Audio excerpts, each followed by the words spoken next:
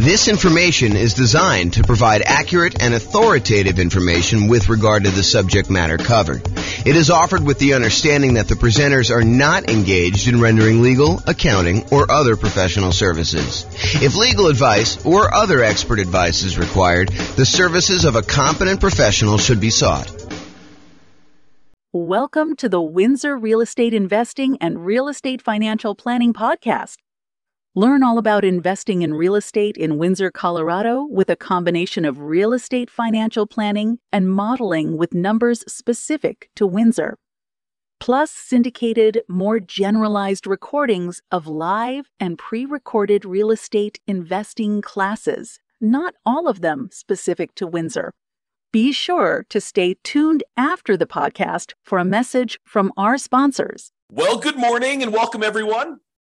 I am your host, James Orr, and today we have a pretty exciting class. I think this is a very practical class. This is the class where you find out my best tips for getting mortgage quotes from lenders. When you're about to go get a mortgage on a property, I think it's prudent to call around and get quotes from a couple different lenders because they do vary. The cost to get the loan vary. The mortgage interest rates can vary a little bit, probably a little bit less than costs. Although, they're related, right? Like you're paying a fee for one thing and you get a different rate based on that. So, they can definitely vary in that way too. But today we're going to go over some tips for getting mortgage quotes from lenders. I did a whole class before, like a 2-hour version of a class where we talked about evaluating and directly comparing 2 different lenders or 3 different lenders. And I walked you through how you use their kind of like their good faith estimates and their kind of like closing cost estimates and what their fee structures were and try to compare them. And I showed just how difficult that process really is. And that's not exactly this class. This is sort of like the light version of that class where we talk about all the different tips for, getting quotes from lenders, how you do it, some of the things like that. And I think I do cover that in that class. It's been a long time since I even looked at the outline or listened to that class, but it was pretty good. Anyway, let's get started today. Tips for getting mortgage quotes from lenders. So finding a lender. Your experienced, investor-focused real estate agent is probably your best source of a referral for lenders. Someone who is in the business of working with a bunch of investors, they've got clients closing on loans regularly. They probably know, maybe not the best, right? Because they may not have experienced the best, but they probably have some pretty good lenders in their queue of lenders that their clients, their investor clients have used and have had good experiences with. And especially when you have some clients that are, they're like the type that will call 34 different lenders to get all the different quotes. And they'll say, okay, I've narrowed it down to these 3. They're all really similar. I think I like this guy best. That is the type of client that can help a real estate agent sort through a very large list to do that. And then, of course, the agent has the benefit of saying, hey, look, I can't say that this is obviously the best lender, but this is a good lender that my clients have had good experiences with, and not saying that you won't have, the unusual, weird experience with them, but overall, I think they've been really good. Okay. So I think getting a referral from your real estate agent, a experienced investor-focused real estate agent, is probably your best source. I think your next tier for finding a lender is attending a local real estate investor meeting, meeting lenders there or meeting lenders on your own, other real estate investors that asking them, hey, I know you just bought this rental property. Who'd you end up using for a lender? Tell me about the process. Who'd you interview? What'd you find out when you interviewed them? Who had the best rates? Who was going to give you, some extra help or they were a good resource for different things. They all can be good sources of referrals for you to find great lenders. You can also call, multiple banks and or mortgage brokers, cold call them. A lot of them are advertising, but I think you will find that real estate agents and kind of other local investors are going to be your best source there. Now, realize, I want to point this out because I don't think a lot of folks realize this and understand how big of a deal it can possibly be. Not that this comes up that often. I want to do 2 simultaneous things for you. Number one is I want you to realize just how significant of a consequence this can be for you. But then I also don't want to scare you because it doesn't happen that frequently at all. But it's a good reason to understand why you may want to put a lot of weight into this lender and not maybe use one of these random people you've never talked to before to save $50 or $500 or even $5,000, because it could be pretty rough for you if things don't go your way. And I'll explain this here in a second. So when you go and you buy a property, you as the buyer are under contract with the seller of the property as another party of the contract. What you will notice, though, is that the lender typically does not sign the contract. Why doesn't the lender sign the contract? Because the lender is not a party to your contract. They're not one of the people that has obligations in the contract itself, which is an interesting subtlety when you think about it, because we're relying on the lender to perform, but they have no contractual obligations in the contract itself. Now, if they really poop the bed, could you probably go after them? And, especially if you actually had harm, could you go after the lender and say, you didn't perform to this? And depending on what the reason was for them not performing, could you maybe have some recourse? Sure, maybe you could do that. But I don't think it's as clear cut as that most of the time. So the reason I'm making this as a point is if the lender that you choose, and it's your choice, you choose the lender, right? You as the buyer choose the lender. If the lender that you choose does not perform, you, the buyer, are typically the one in default in the contract. You are the one that is in default in the contract. You can't say a reasonable excuse for why you didn't show up to closing with the money is not my lender didn't perform, because you had the choice of which lender to pick. You were supposed to do your due diligence. You were supposed to, check them out, make sure that they were the one that, could get you good rates and could actually perform on the contract that you're in. You can't use the lender as an excuse for you not showing up with money. And if you put up a large earnest money deposit on your contract, you could be at risk of losing the contract. And most of the time, and in a normal market, you're working with a seller and the seller really wants to sell and they really want to sell to you because, they had the property on the market for 180 days before you came along and you made an offer and you guys came to an agreement and you've already gotten through the inspection and you've kind of negotiated all the stuff you needed to negotiate. And they feel like, hey, look, I just really want this thing to close. I don't want to go through all this again, have to start over. That would be another 180 days. And, maybe I'm going to get less for my property. And maybe, someone else coming in is going to want to inspect me harder. And, all this other stuff could come up. I don't want to deal with that. I really want this buyer to close. If you and your lender screw up and the lender you pick doesn't show up with money for whatever reason, there could be lots of reasons for them to do that, but if they don't show up with money, your seller may decide, hey, look, how quickly could you get it done with another lender? And they say, okay, we'll extend for 7 days or 10 days or 14 days, however long it takes you to get your other lender and have them do a rush to get everything they need to do in order to close. However, the seller is not required to do that. Seller is not required to do that.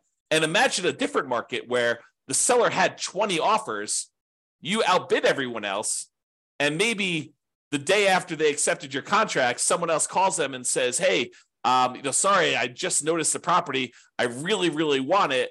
What was the winning offer? Your agent or the seller tells the new buyer, the 21st buyer that came along, what the winning offer was. And that particular seller's like, oh, had I only known, you would have offered me $5,000 more than this other guy. Well, if this one falls out, then, you could definitely have it for $5,000 more. And the guy's like, that would be great because this is my perfect property. How willing do you think the seller is in that particular case for them to give you an extra 10 or 14 days if your lender doesn't perform? I think it's less likely.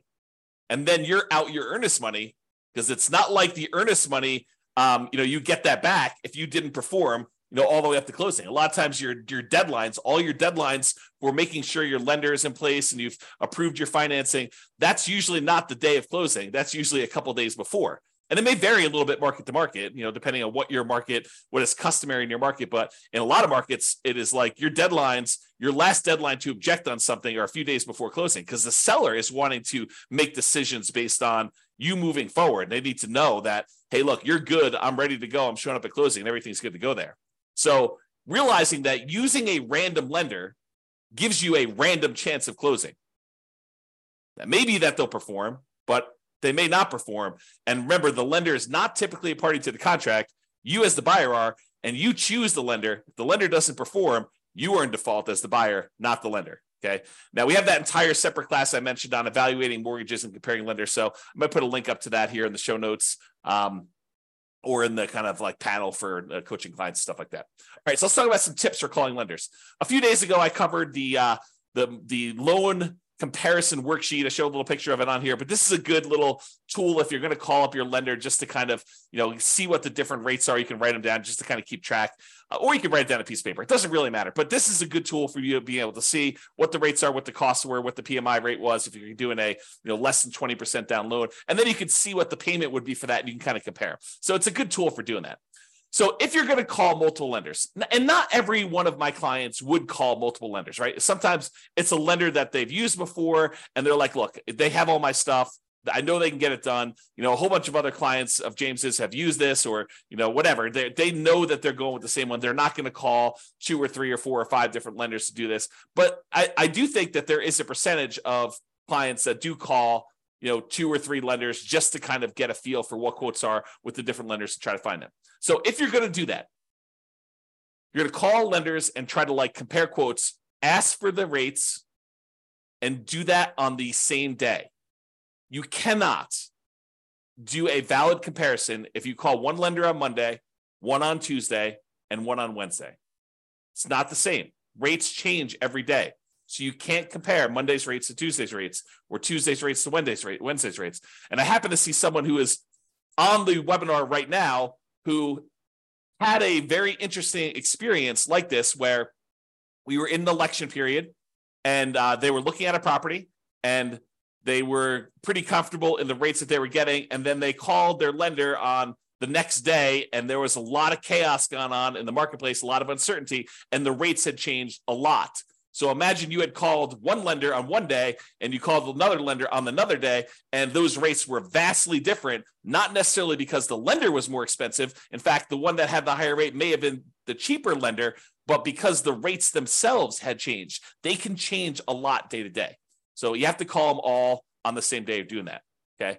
Now, when you call the lender, a lot of lenders, not all of them, but a lot of lenders are going to want to pull your credit score. They're going to want to tell you, look, in order for me to give you a valid rate, I'm going to need to know your credit score. And that is true. It is true that in order for them to give you a valid quote and estimate cost and everything like that, they're going to need to have your credit score to do that when you finally do the loan. But when you're calling around to 1, 2, or 3 or 4 lenders, you don't necessarily want all of them paying your credit report all at the same time.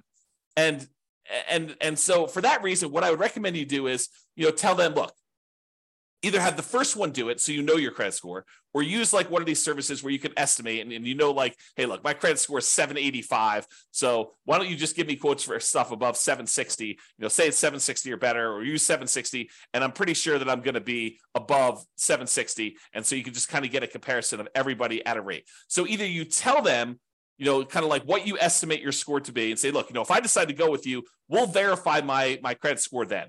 Right now, I just really want to get a feel for how your rates and fees are. And then if I decide to go with you, then we'll do that. So I'm telling everybody my credit score is 760. Let's go ahead and get rates at those. Then they'll pull rates at 760, and they will figure out what the current rates are and current costs are for someone who has a 760 credit score. In general, I only let the lender who is going to actually do my loan pull my credit, partially because I lock my credit down. And I don't want to have it open at this period of time either. Okay. So only the one that you choose. If you don't know your credit score, have your first one pull your credit if you want to do it that way. And then maybe you have it pinged twice, which isn't going to be that big of a deal. The credit reporting companies, they understand when you're shopping for things, sometimes you'll have more than one soft pull on your credit for that. Okay. So tell the others that you're calling when you're doing the comparison what your score is. And if you decide to use them, you'll have it pulled then. Then ask questions that are important to you. And I'll give you some ideas of questions on the next couple slides of things that you may want to ask. Now, I want to warn you. You really don't want to go and interrogate your lender. You don't want to go and say, tie them to a chair, put the little bag over their head and waterboard them and say, answer these questions, answer all of them right now. And you don't want to do that. You really want to ask the most important questions that you have for your lender and to get the information you need to be able to make a good comparison. And I think what tends to happen is we tend to ask more questions to the lender that we are likely to choose. If you get quotes from the lender and the rates are like much higher than everyone else, you can ask like 1 or 2 or 3 qualifying questions, but you're really just sort of almost being polite at that point. Really what you want is the one that you are going to pick. That's the one you're sort of verifying all the different stuff with to kind of move forward. Also, rates aren't everything. Rates and fees aren't everything. I totally would be willing to pay a small premium for someone who is going to be much easier to work with, much better to communicate with, maybe add some value in other ways, like helping me improve my credit score, although my credit score is fine. But, if I had some credit blemishes and they were kind of skilled in that area, that is worth some fee. Is it worth, paying 0.5% more on a loan? Probably not. Is it worth $500? Probably. Is it worth $1,000? Probably. $2,000? Yeah, maybe. I think depending on what it is, sure. But I think you need to find like where your comfort level is and what you're willing to pay for. You're not just paying and trying to minimize everything. You're not trying to save and squeeze every little last penny out of the deal. I think that's a penny wise, pound foolish approach to doing this business. Okay. Will they go the extra mile to help you get approved? I've definitely had lenders who have gone to bat for clients in the past with underwriters kind of fighting for their case and their situation. I've also had lenders in the past where we've had some really unusual, wacky things going on with appraisals where they have eaten appraisal costs, some very expensive appraisal costs in some cases, because they wanted that client as a repeat client long-term because they know that they were going to buy a lot of properties. Okay. So just realize that it's not always about minimizing price. All right, let's talk about some of the lender questions just to give you some like tips for when you're calling a lender and you're asking them some stuff here. So one of the things is, what expertise do you offer for putting the financing together? So tell me about your experience, like what sets you apart? Like why are you different from everyone else? And let them kind of talk about it. Let them kind of sell you on why they should do business with you. And then maybe ask them, do you know specifically about financing programs for nomads? I think that most lenders are not going to know what the nomad strategy is. So you may need to educate them.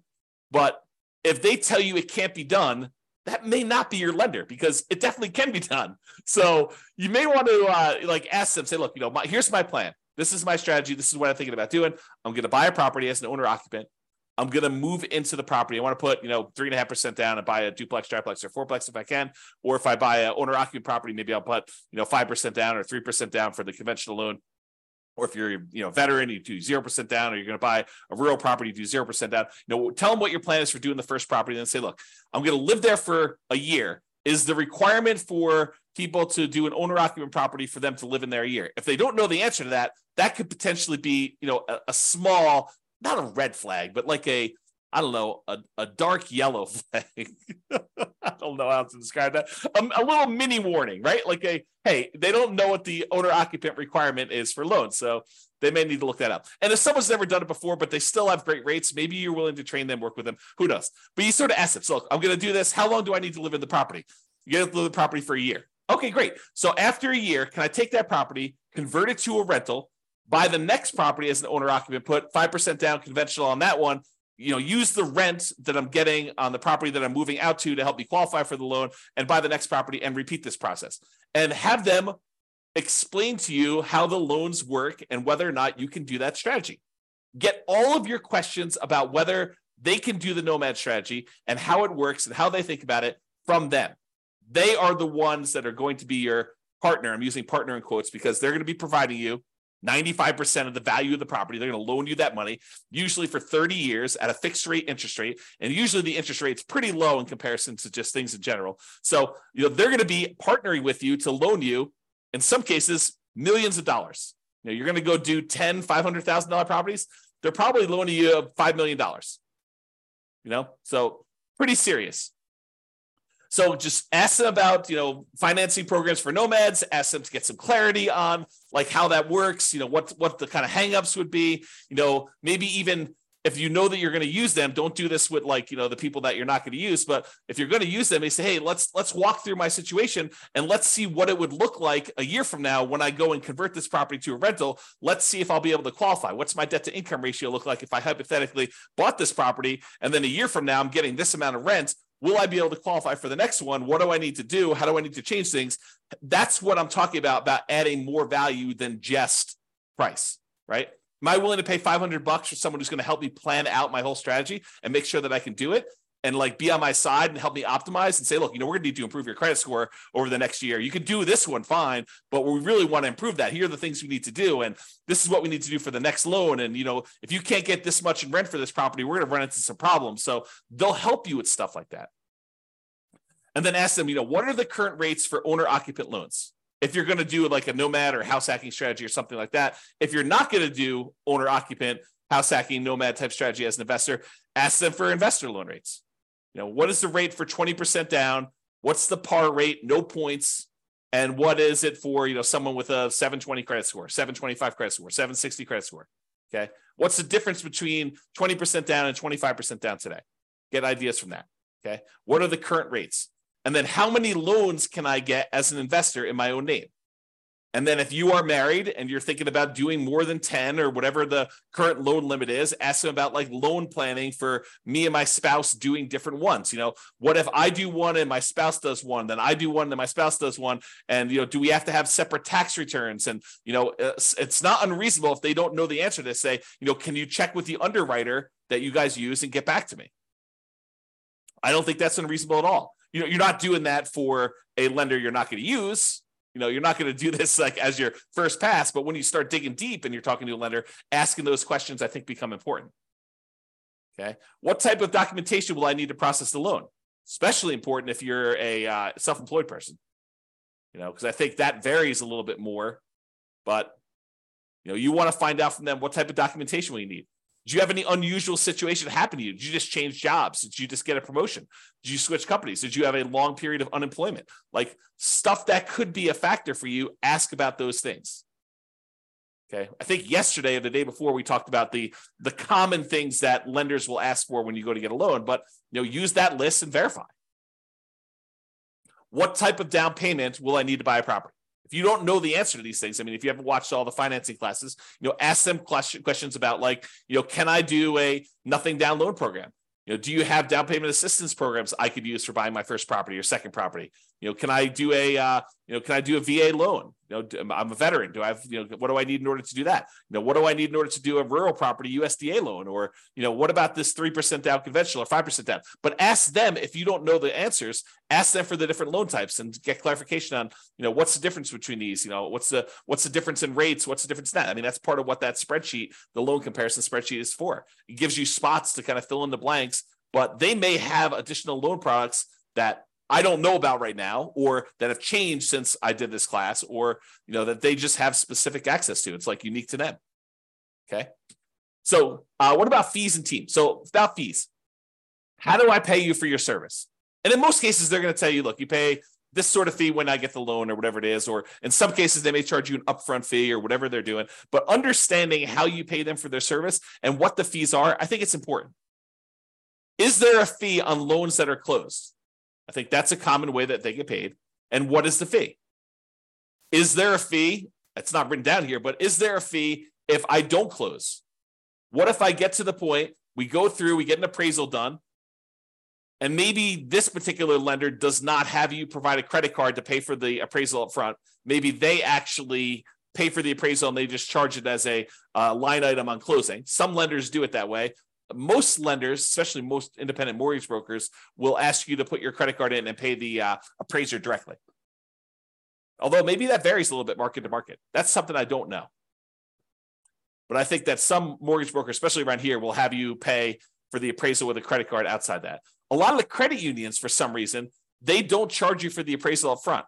They'll just charge you at closing. And one of the weird things about some of the credit unions around here is if for some reason you end up not closing on that loan, a lot of times they'll eat the appraisal. They won't charge you for it. But I don't think that's mostly true with different mortgage brokers. So understand that. Ask them, what if I don't close on the loan? What if I get, a week before closing and something happens Are there any fees I need to pay you? Understanding that if that's really important to you. It rarely comes up, but it could come up. Is there an upfront fee? Ask them that. Is there a minimum fee percentage and or dollar amount? If so, what is it? Some of them will tell you, look, if you're doing these really small loans, it's going to be more expensive than doing like a $500,000 loan because I'm getting paid a percentage of the loan amount. So if you're coming in there and you're buying a $500,000 property and you're putting, 80% down, you only want to get a $100,000 loan, that may be more expensive. What happens if I end up not doing a loan with you? Talked about that. Team, do you have any assistants or staff that work with you that I will be interacting with? You would be surprised. Maybe you wouldn't be surprised, but I think you would be surprised how many kind of setups are such that the loan broker that you talk to, their sole role is salesman. They are out there shaking hands, kissing babies, meeting people, attending meetings. They're the ones that are going out there and generating the business. But once you decide to do the loan with their team, you never hear from them again because they're not the ones doing the loan. They're out there still going to meetings, meeting people, drumming up business, and they have a team of assistants that handle the loans. In some ways, it's sort of like, it's not exactly, but it's very similar to how I worked as a real estate broker. There was a team, it was me and my wife, Tammy, and for the most part, if you wanted to go see a house, most of the time you would see me. I was out there teaching classes. I was there having lunches with investors. I was doing all that different stuff.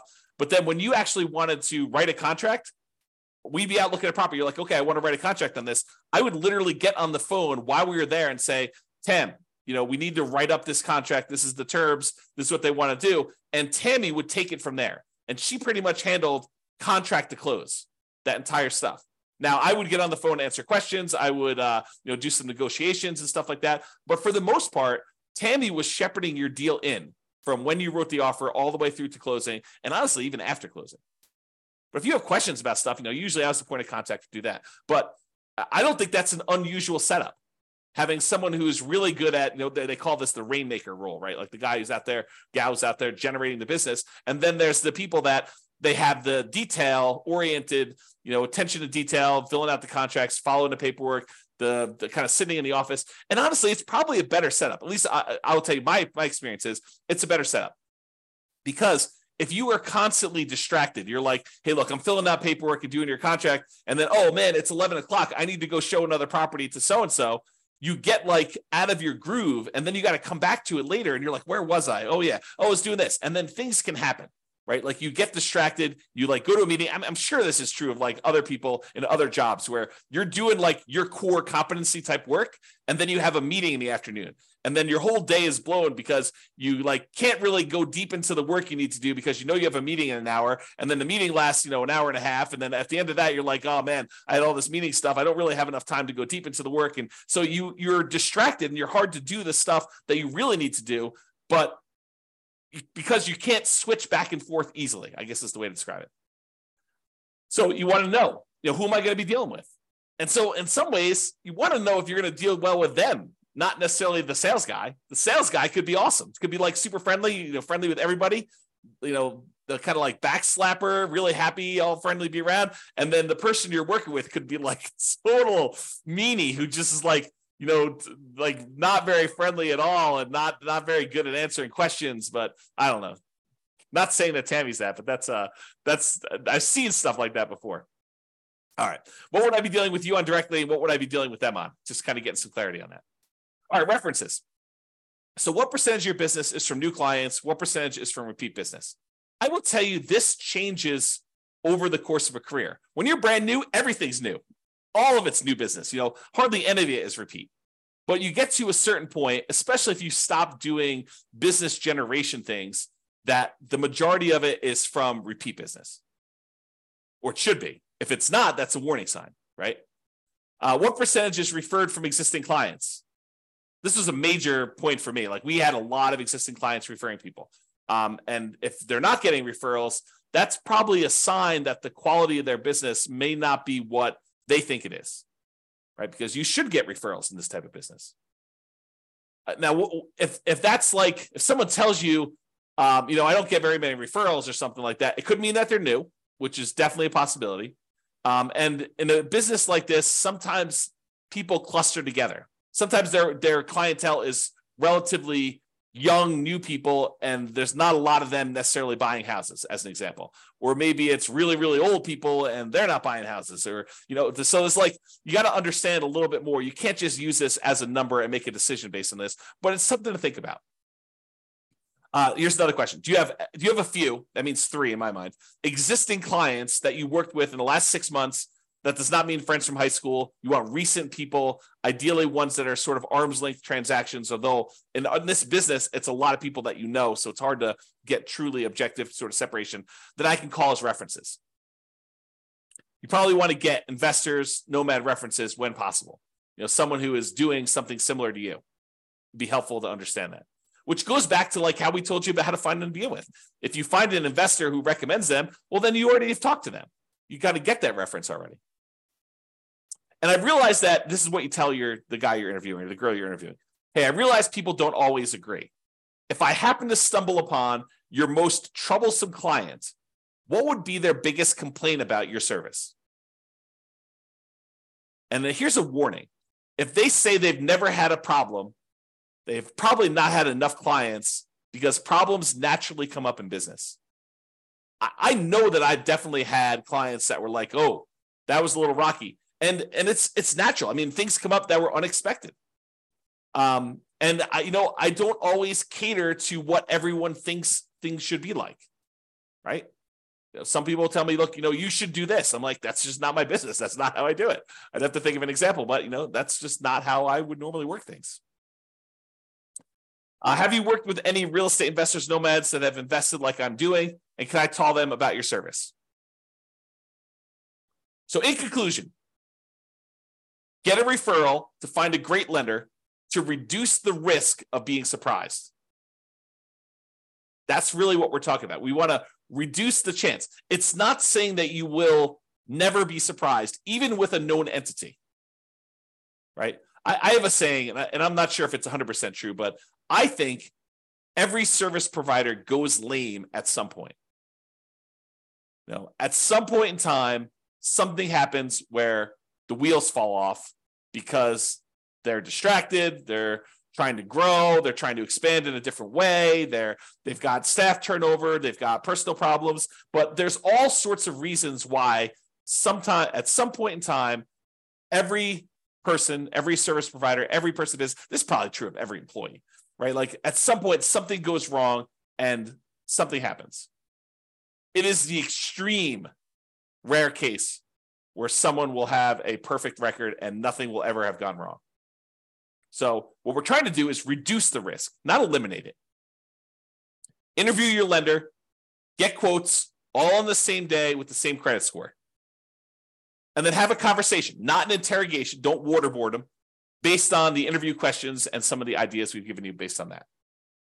Okay? That's all I got. Any final questions? I don't see any. Thank you all for coming. I do appreciate it. Good to see everyone live. Most of the time, we just get people listening to the recording. So it's great to see people live.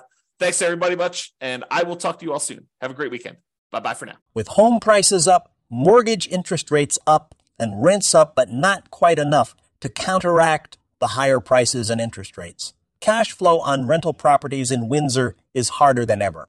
Book a call with the Real Estate Financial Planner to apply our proprietary 88 strategies to improve cash flow on your rentals. See the show notes for a link to schedule your call and improve your cash flow today.